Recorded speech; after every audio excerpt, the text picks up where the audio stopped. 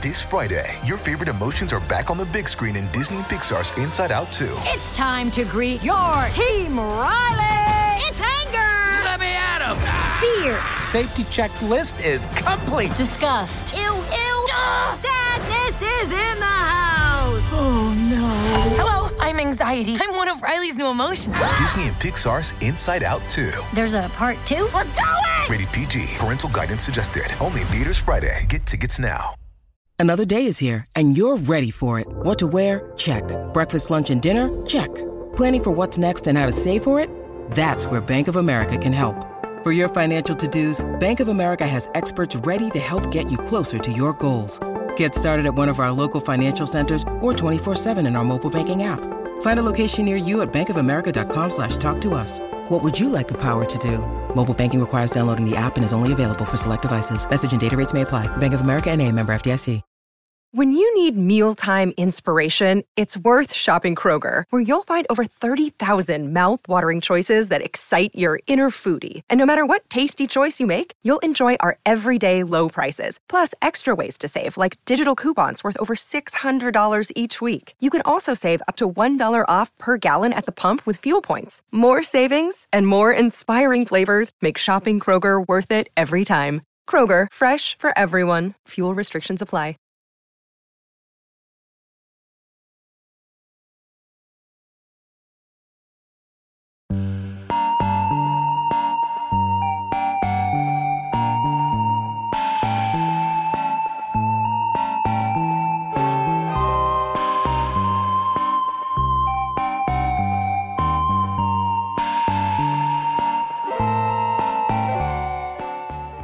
Milton's Comics and Culture Radar, a podcast that's on the lookout for what's good to read and watch.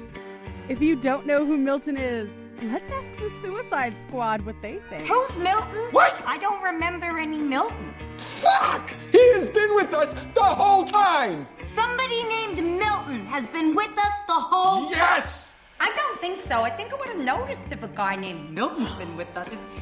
It's not a very common name. I don't think I've ever even met Milton. Hello and welcome to the program. Today we are talking to Wells Thompson and Dalton Shannon. Could you guys introduce yourselves for me?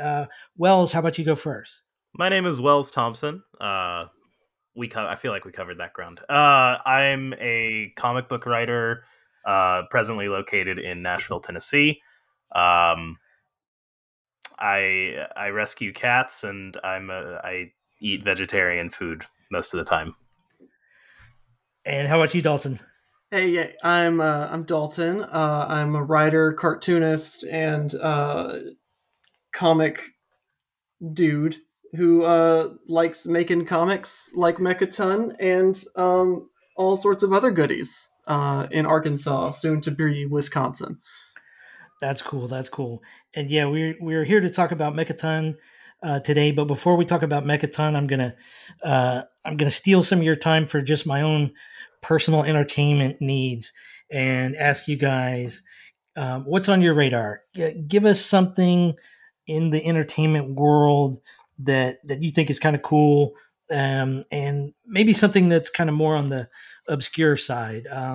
Wells, how about you go first? Do you have anything you can recommend to us from the world of movies, TV, or comics? Just so much. It's a problem. Let's see.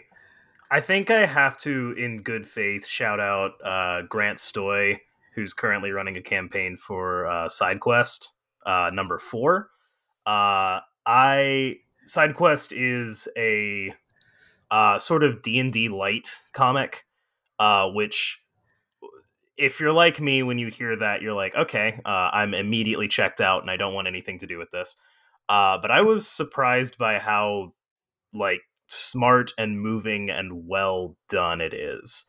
And in light of several of these kind of, D&D structured comics coming out, there's one that just came out, either Vault or Scout, I don't remember. But put all of them aside, SideQuest is the only one that you need. It's a really cool, on one level, it's kind of challenging the reader itself for even engaging in escapist fiction at all. like how we deal with escapist entertainment and how we make it a substitute for real life. And on the other level, it is just a really entertaining comic with lots of really engaging characters, which at the end of the day is all I really care about in my comics. So that's where I'd start. Very cool. Very cool. How about you, Dalton? Let me put you on the spot. Have you got anything that you can recommend for us? Well, I usually go back to, because the guy still does not have the mainstream recognition that he deserves. But Michel Fiffe had a nice run in like 2018 where he got on Bloodstrike and G.I. Joe. Like, that dude was firing on all cylinders. He even got Copra published through Image. But this dude is a cartoonist who is writing, penciling, inking, coloring, hand lettering, and self-publishing every single book he puts out. He's been publishing Copra, his Suicide Squad pastiche, since like 2012, and issue 41 just came into my mailbox like a month or two ago. The guy's doing things with comics that I have never seen before. Layouts and lettering techniques, printing techniques, that if you haven't checked out his stuff, the easiest way is to just grab all the Copra trades through Image Comics, and then immediately go to his Patreon or his Etsy store and sign up for a Copra subscription. And then every month you can get the best damn action comic on the shelf mailed directly to your door.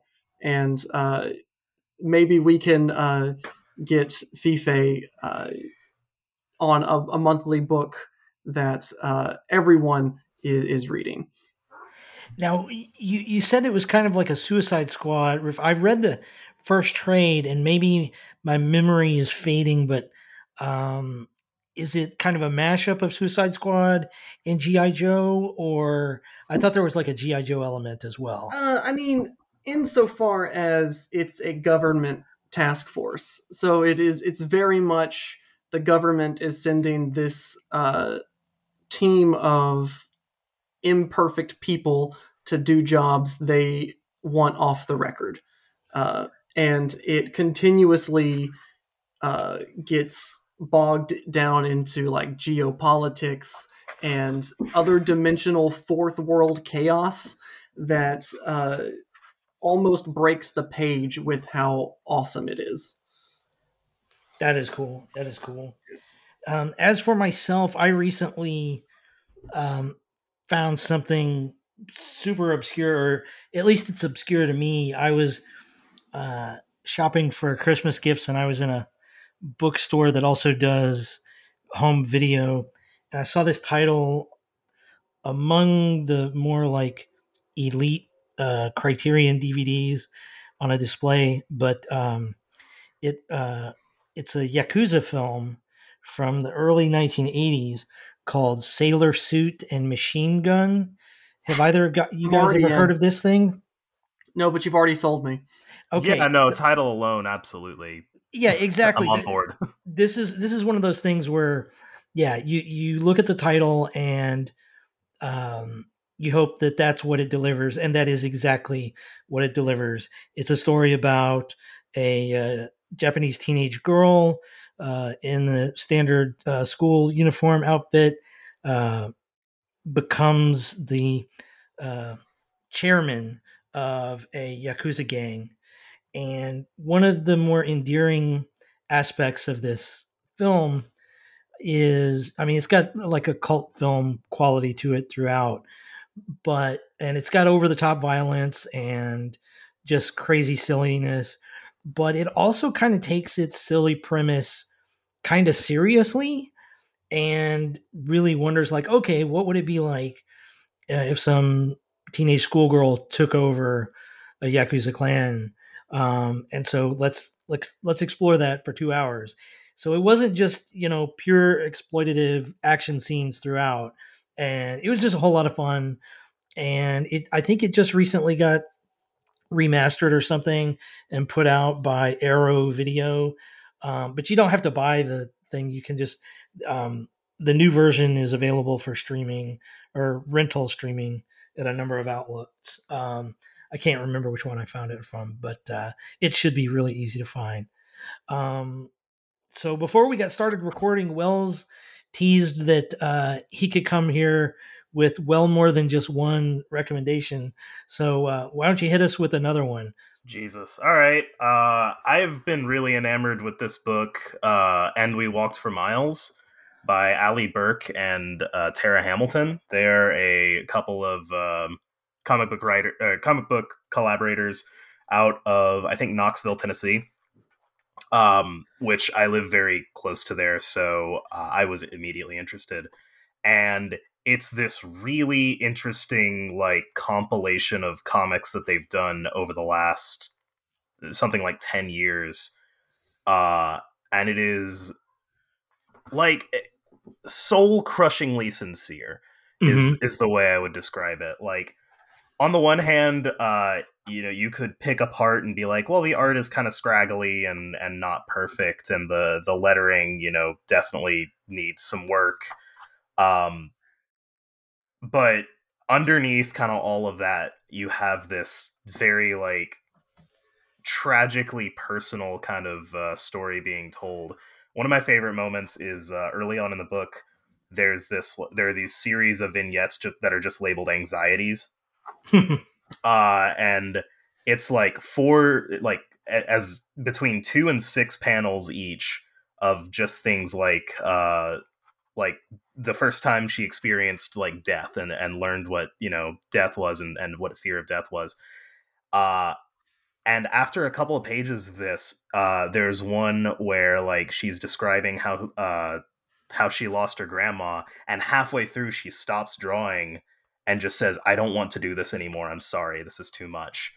The panels are like there for the rest of the page. They're just empty, and the captions are there so you can read them, but like it remains empty for the rest of the page. And it's just like this really intensely personal moment that you feel like you just have been let in on without meaning to. That sounds fascinating. Yeah, it's really cool.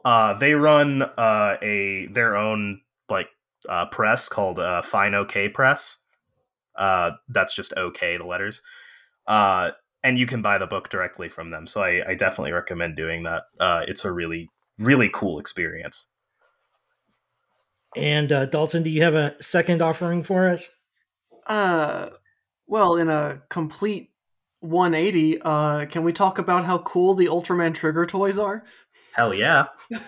I'm all in favor of this, but I'm completely ignorant. So school me on these toys. Okay, well, mostly I want to talk about Ultraman Trigger and how much I love Ultraman as you can probably tell from Mechaton itself and all the Toku influence. But big man grows big to punch monsters in the face is awesome. And the gimmick of Ultraman is he always has a transformation device.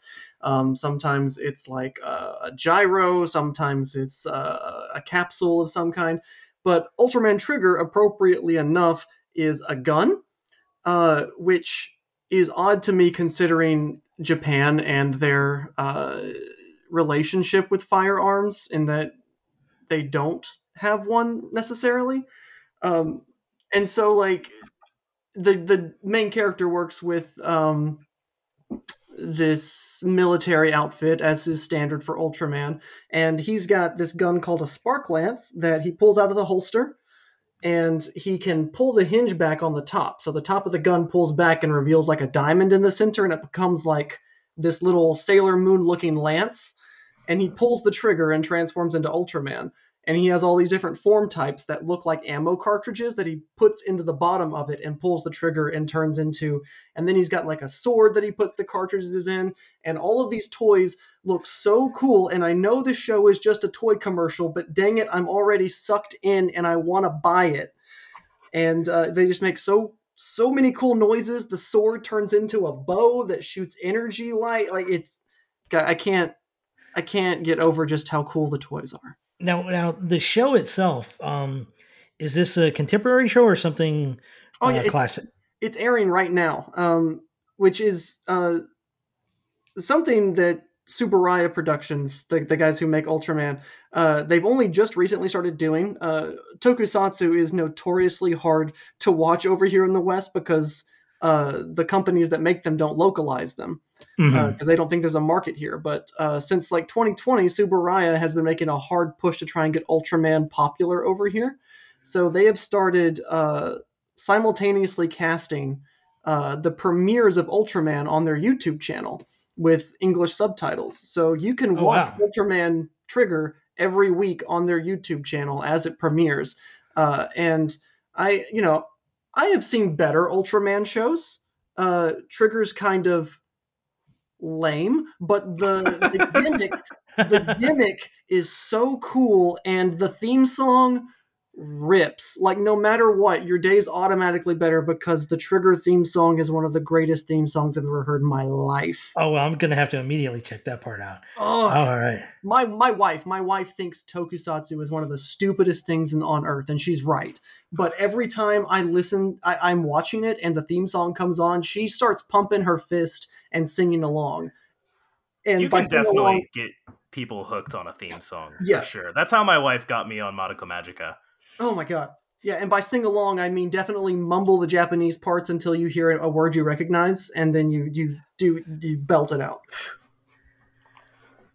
So I will close out the recommendation portion here with something that's maybe borderline on the obscurity scorecard, but it's a very recent film release, and it's called Come On, Come On by the director Mike Mills, who I think is a ridiculously underrated filmmaker. His most recent film, 20th Century Women, was just phenomenal, in my opinion. And this one is a black and white film starring Joaquin Phoenix. And Joaquin Phoenix plays a sort of audio journalist, not really a podcaster, but someone more in the vein of like a New York Times podcast or a Ira Glass network of personalities kind of show. And it's about a relationship with him and a young child and his family who are brought together in unique circumstances while he's in the middle of doing this lengthy series of interviews with other children about the state of the world. And it's got gorgeous photography and just got a real sense of, ennui and uncertainty about the age that we're living in. So I highly recommend it, even though I made it sound kind of dour. It's definitely worth checking out. So let's segue into why we're here today to talk about Mechaton. And before we get into the specifics of Mechaton, why don't you give us a little bit of background, Wells and Dalton? Like, how do you guys even know each other? A wizard cursed me to know my shame in human form, and thus Dalton was born. I was going to say farmersonly.com. Dalton and I met in college. We went to the University of Central Arkansas together. At least for Dalton for the last 2 years of his college career. I was there the whole time. But I actually met his wife first. I don't remember where. I think it was like a gen ed class, like a psychology 101 or something like that.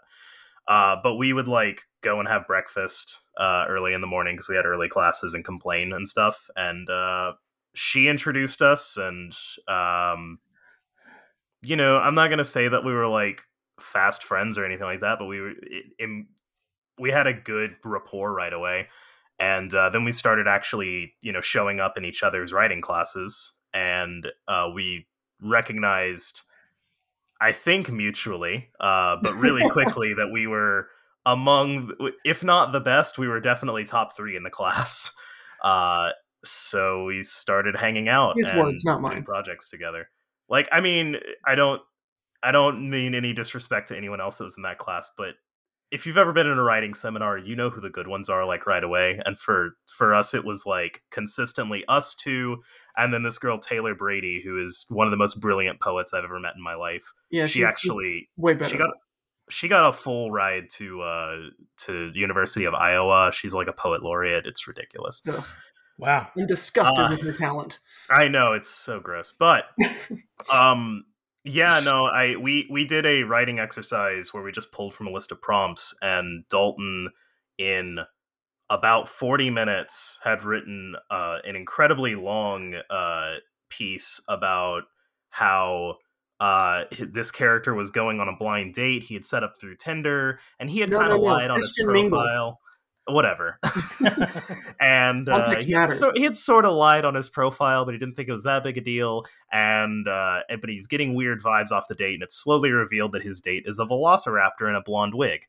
And the entire class is like cracking up the entire time because his like Dalton's style is just naturally very bantery and funny. And I just remember thinking, yeah, I got to keep this guy around. This is too good. And so, other than mutual admiration and respect in college, what led you guys to step up to become collaborators, and then specifically, why comics? I dragged Wells kicking and screaming, honestly. Yeah, it's about right. Yeah, we had sort of tried very hard to do several different collaborations for different things. We had a podcasting phase, and that sort of petered out. We tried to get like multiple of our friends from college together to like do a multimedia website kind of thing, and that was extremely, as you can imagine, probably extremely difficult to coordinate and didn't work out at all. But me and Dalton were producing pretty consistent content, so we just kept looking at each other's stuff, and I think the tipping point was Dalton had been working on this comic for a really long time, but he was kind of stuck on it and couldn't figure out what to do with it or how to end it. And after a little while, I was like, I think there's something here. Do you want me to just kind of grab it and see what I can do with it? And he was like, go for it. And then like a month later, I came back with I had turned it into like a film script because that's what I knew how to write. I didn't really understand like what comic writing was then. And it was like clumsy, and it definitely needed to be like hammered out, but it was a thing, like it was finished. And kind of the shape of what it was is, still what like it is now what it is today, even though it only exists as a script right now. It's definitely a future project we're going to be working on, but that sort of experience of working together, I think, let us know that this is a good time, and we bounce off of each other really well. And then Dalton was doing these like 8-page scripts almost as a writing exercise, and I was like, you know what? Why don't we just draw these and try and sell them and see what we can do? So, tell us a little bit about the division of labor in your collaboration. Do you guys separate into different areas of focus?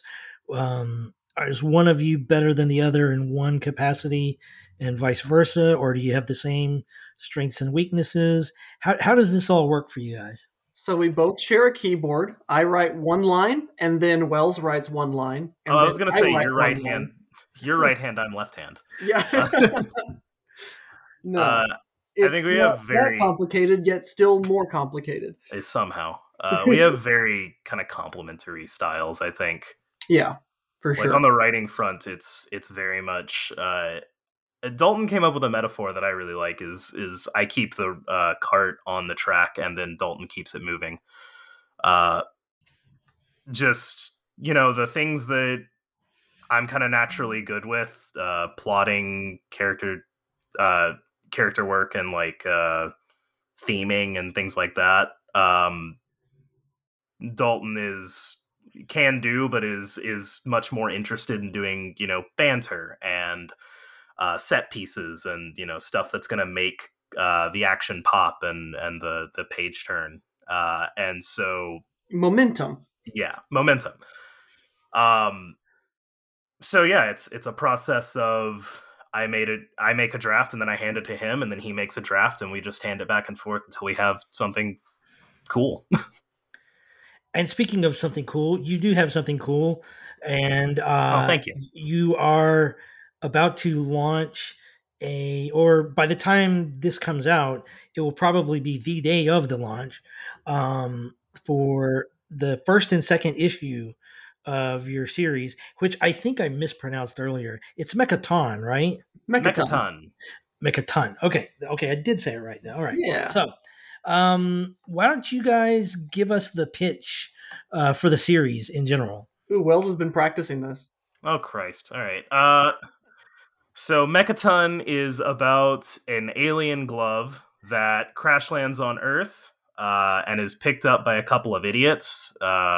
And they quickly discover that anything they punch with the glove on turns into a mech. And is reconstituted out of whatever they punch. So that could, like, the first issue is a hot dog stand. They punch, it's reconstituted into this mech, and then they have to use it to fight what are essentially kaiju. Giant mutated bugs that coincidentally, or maybe not so much, have started showing up around the same time as the glove crash landing to Earth.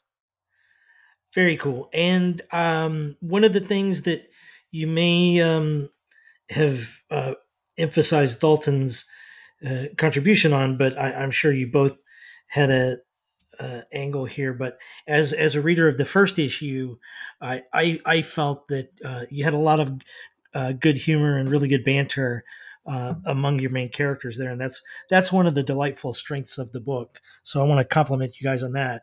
Thank you. Do you guys just riff jokes off of each other, or do you script it and share?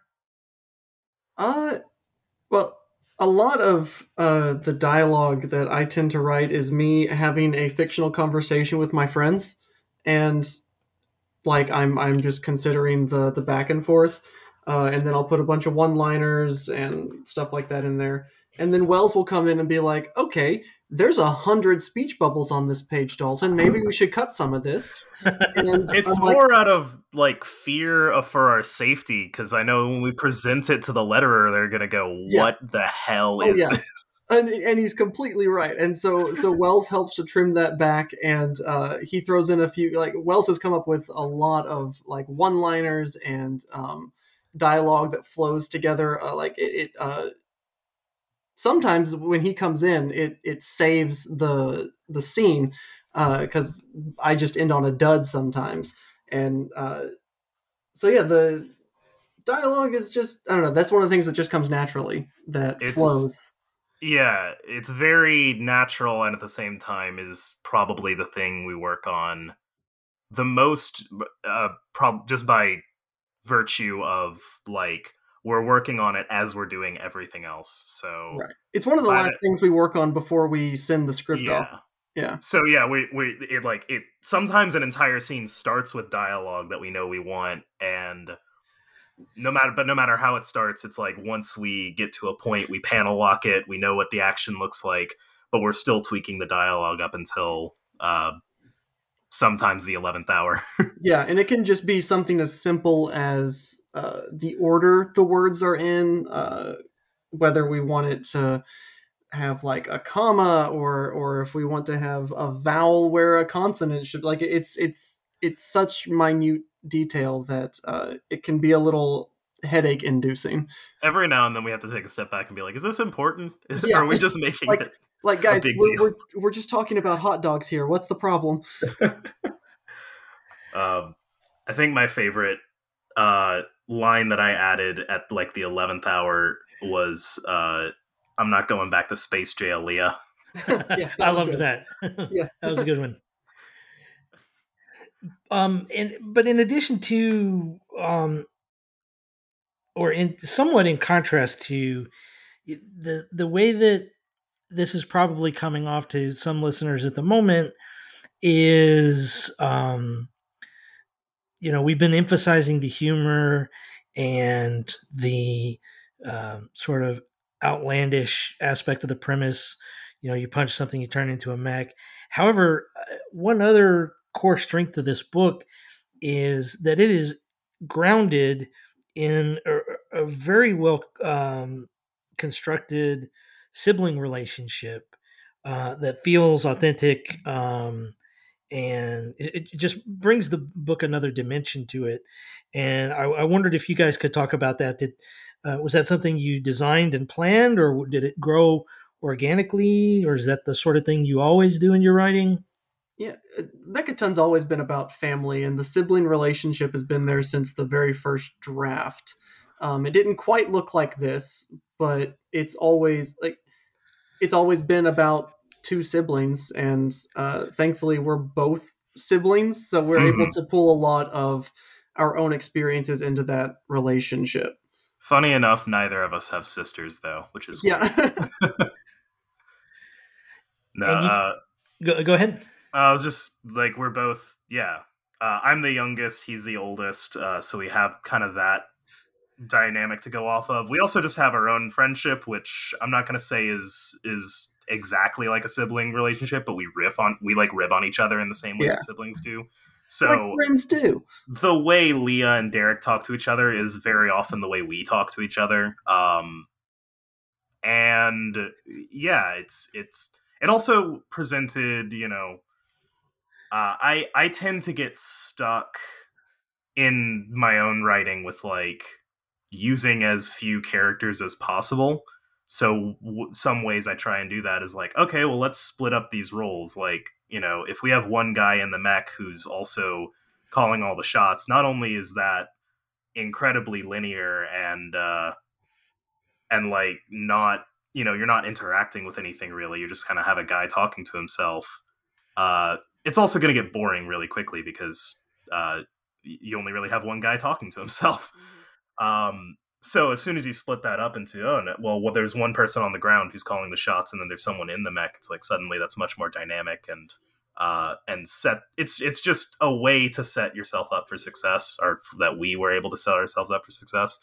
That I think worked really well in the context of this comic in particular. Oh, for sure. Your brain needs support, and new Ollie Brainy Chews are a delightful way to take care of your cognitive health. Made with scientifically backed ingredients like Thai ginger, L-theanine, and caffeine, Brainy Chews support healthy brain function and help you find your focus, stay chill, or get energized. Be kind to your mind and get these nootropic chews at ollie.com. That's OLLY.com. These statements have not been evaluated by the Food and Drug Administration. This product is not intended to diagnose, treat, cure, or prevent any disease. So you mentioned some of these dialogue tweaks being the last thing before you send a script off. Let's talk a little bit about the next step after you do send the script off, because you have managed to work with some really good collaborators here. I was very impressed by the illustrations by Fernando Pinto and the colors by Megan Casey and Mayday Trippy. I apologize.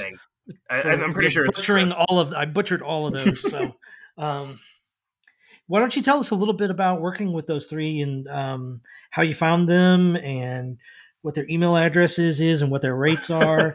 And, but no, seriously, what's it like working with those guys? Fernando's a dream to work with. Yes. He like, we talked about this in the pre-show. He has a webcomic called Gun Punch, which is just this weird actiony body horror type thing, where like a guy's fist turns into a gun. And as soon as I saw it, I was like, this is a guy who understands the vibe of what we're going for. Yeah. And has the technical chops to pull off what we're going for. Because I feel like in every script we write, there's a joke that only really comic book writers and comic book artists would get, that I say sometimes when I email an artist. I'm like, all right, I'm going to go ahead and send you the draft of horses, cars, and people making out. Cool. In the middle of Times Square, of course. It's just like all of our scripts have the most demanding, complicated things that you can make an artist do. And yet at the same time, like Fernando stepped up to the challenge and immediately started knocking it out of the park. I very rarely have any kind of like negative things to say about, you know, getting panels back. It's almost always like, yep, this is incredible. Maybe tweak this just to make it more consistent with everything else. So that's been a dream to work with. Coloring has been a little bit more complicated. The reason there are two colorists is because we were working with one closely, and then unfortunately they couldn't finish the project, so we had to find another to fill in the role, which Meg has done brilliantly. But yeah, I think they absolutely nailed it. We wanted a very like Scott Pilgrim-y tone, which is you've got that. Yeah, which is how we found Mayday, is that they colored the first ever, like, I think it was a Free Comic Book Day comic instance of Scott Pilgrim in color, which was kind of a bit of serendipity that we enjoyed. And so they had, you know, that very like flat colored scheme and palette worked very well with Fernando's art. And then Megan was able to pick up and do just about the same thing, mimics the style really, really well.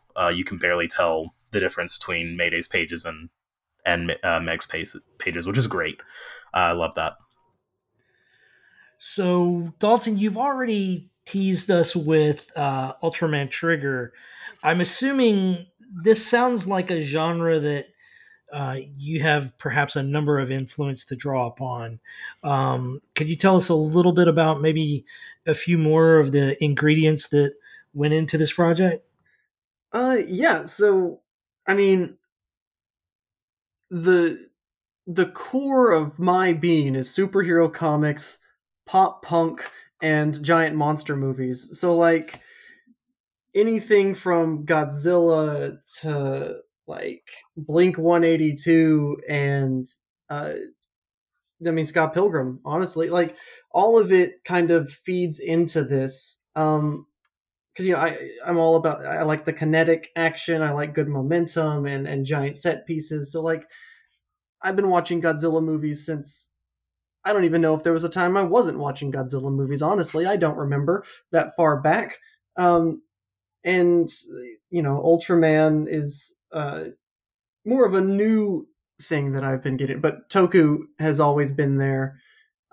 Giant men punching giant rubber monsters. And like mecha anime, like Gundam, have always been a blast. I just like the big, the ridiculous, and yet all of that kind of grounded with characters that you fall in love with. And I know it's he's not exactly the most popular guy in 2022 now, but I was one of those guys that was heavily influenced by Joss Whedon stuff, with those ridiculous concepts grounded with characters that you could get behind. So, you know, I can't root for Whedon anymore, but I still love Buffy, you know? Yeah. And a number of these resource references has reminded me of something. I need to put out there real quickly a public service announcement. Just recently, the folks, I think it's Funimation, you know, I better get this right, because if I'm already going to get sued by this, but I want to make sure. Yeah. So I treated myself, or so I thought I treated myself, to a Christmas gift of a brand new box set collector's edition of Robotech the Complete Series by Funimation. And I'm here to declare that multi-$100 box set a atrocity at the level of something in history like Pol Pot or Stalin or Hitler, and I'm not exaggerating. Oh wow! They hype this up as some sort of remastering, and you know what? Maybe in some bizarro purist technical sense of like, hey, I want every scratch and hair and imperfection in the grain of the original film cells. Yeah, if that's your version of the definition of, you know, a true remastering, fine, then this is your, wet dream of a box set. But for the rest of us who want clear images and an escape into the art and the animation, it's a total fucking disaster. I'm going to try to get my money back. Screw those guys. Everybody out there who's listening, who agrees with me, I'll be first over the gate. I'll bring out the chainsaw. We need to right this wrong. Yeah. Okay. So let me ask really quickly, since we're already on this tangent. What is this a more egregious crime than the like magenta haze over the original Star Wars movies now? Oh goodness! Now see, I'm not familiar with this. Which version of this is happening in Star Wars?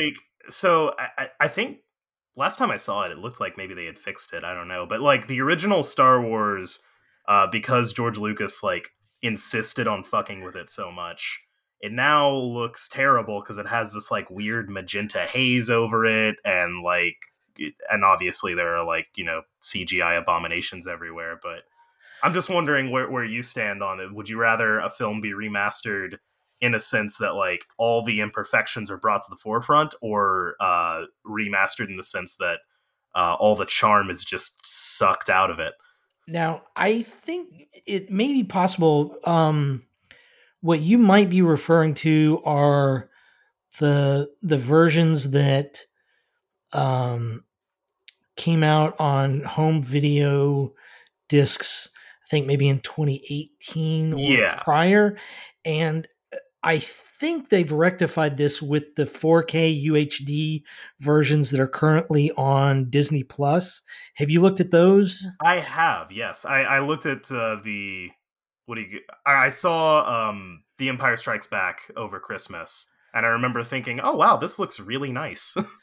Yeah, I think those are good examples, and you still obviously get the feel of, this was shot on film. And of course, that's the vibe I want for, films that were shot on film.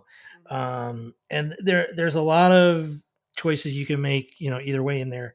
But yeah, I'm way off on a tangent here. But yeah, screw the Robotech box set. Well, then you should go check out all of Mill Creek.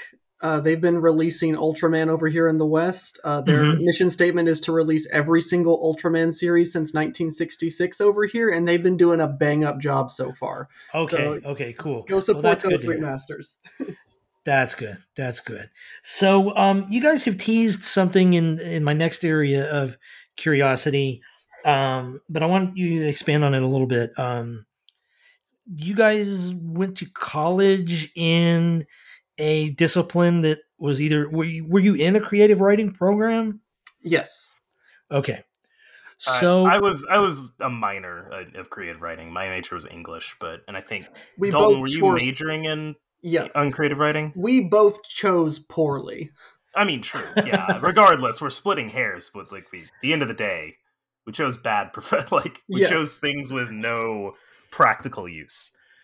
So I'm gonna be greedy here, and normally I only have one guest, and normally I will only ask one of these questions, but I've already got two of you, and I'm going to ask two examples, if possible, from both of you. Could you recommend to us, or just pass along a lesson you've learned in writing that came from some sort of a process book or process discussion or seminar or talk or DVD extra or whatever that really has resonated with you? And if you could divide it up, give me two examples, one that came from your academic career and one that happened afterwards. Wells, why don't you go first? My temptation to just regurgitate all of Bob May's class. Oh and just no! Be like Pasto and the 6 key elements. And... Oh no! Stop it! Oh god. No, I think I'll do one and then I'll let Dalton go and I'll think about a second one. But I think my thing that I learned just from, not necessarily from an academic point of view, just from watching and observing creative writing workshops and seeing people interact about writing was if you aren't willing to accept criticism, you're going to get nowhere. And not even like, you can say, oh, okay, that's dumb. I don't think that's actually what it is. Like, there's still room for that, but all the people who like whatever they made was perfect in their mind and you couldn't tell them otherwise, they never got anywhere. They never got any better. And I feel like that's like an incredibly underrated skill, is the ability to hear someone out and go, okay, even if I don't agree with the specific thing that they're saying is wrong, they're saying something is wrong and I should take that seriously. I think that's like one of the most valuable skills a writer can have. Oh, for sure. One thing that really stuck with me, especially from college and the writing courses, we had a fantastic professor, Gary Craig Powell. That man was... GCP was an inspiration. That dude wrote a short story. What was it? It was just called Sentence. And it's called Sentence. It was how many pages?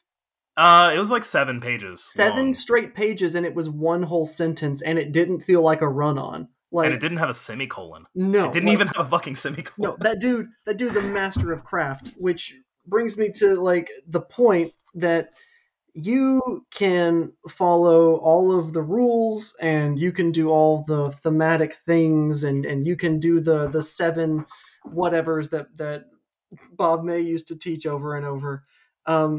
But if you don't have a voice, it's not going to really do, like, craft over rules in a sense. Like, just find something that works for you and just do it. And maybe the rules usually fall into place, like character themes, falling, rising action. Those things tend to fall into place if you're writing from a place of confidence and a place of voice, having your own voice there. And it never really matters what's technically on the page, as long as what's on the page reads well. Then there are no rules, and that was a valuable lesson. Yeah, piggybacking off of that, I'll say maybe I'm wrong. I think I learned this in class. I think it was a Vanderslice class. That if you're sitting there working out your story and you're thinking, and this is where the rise, or more accurately, because that's a really garbage model for like story structure anyway. But if you're like sitting there thinking, this is the threshold, and this is where you're, I don't know, there's so many different names for it. This is where you're entering the cave. If you're mapping out your story like that as you're writing it, it's probably gonna feel really robotic and garbage. And the best thing to do is write a story.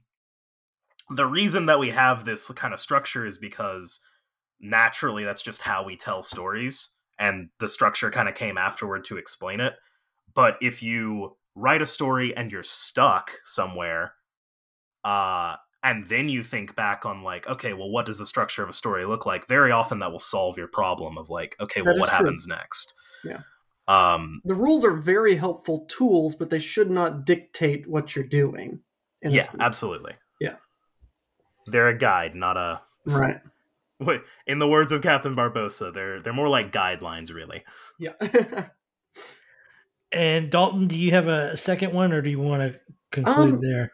A post-education thing I've learned.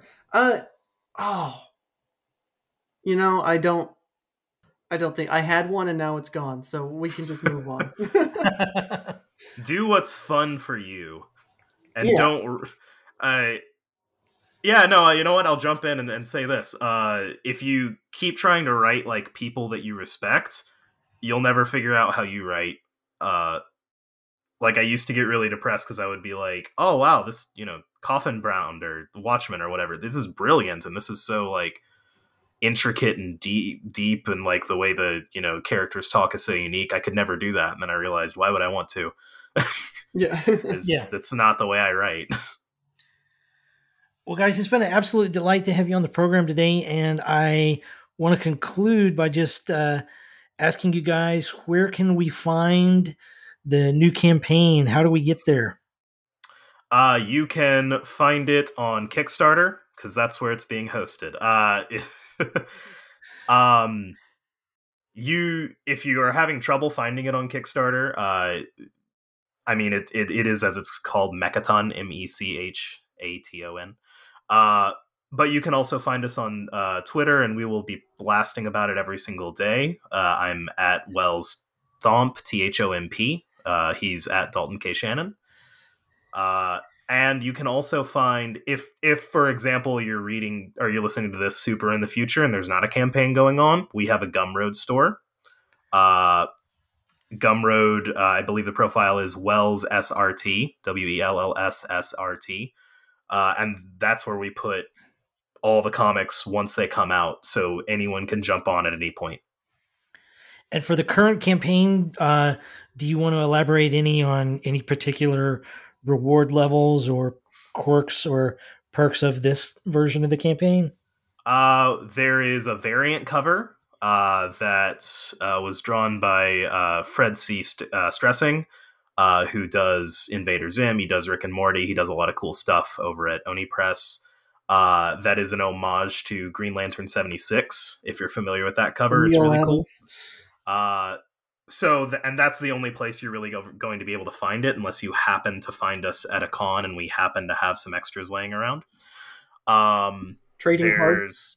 There's some trading cards on this one that'll probably wind up coming out on the Gumroad as well. There's also, every Kickstarter we do has a soup tier, so I give up some of my family recipes so that you just to give you a little bit of a taste of what my home life growing up was. So we have a lovely lentil soup recipe. If you want to spend a little bit of extra cash to support the campaign and get something delicious out of it, I actually literally made it tonight. It is fantastic. Oh, that's great. That's great. Well, guys, thank you so much for coming onto the program, and I wish you the best of luck on the campaign. Well, hey, thank you so much. It was a blast. Yeah, we're really happy to be here. They killed Milton! Milton was still with us? Where did you think he was? I don't know. I thought he stayed back with the bus. He was a really nice guy, and he sacrificed himself to help us. And now look at him, dead. Oh, that guy, Milton. So when did this great love affair with Milton start? I liked him from the beginning, okay? I just didn't say anything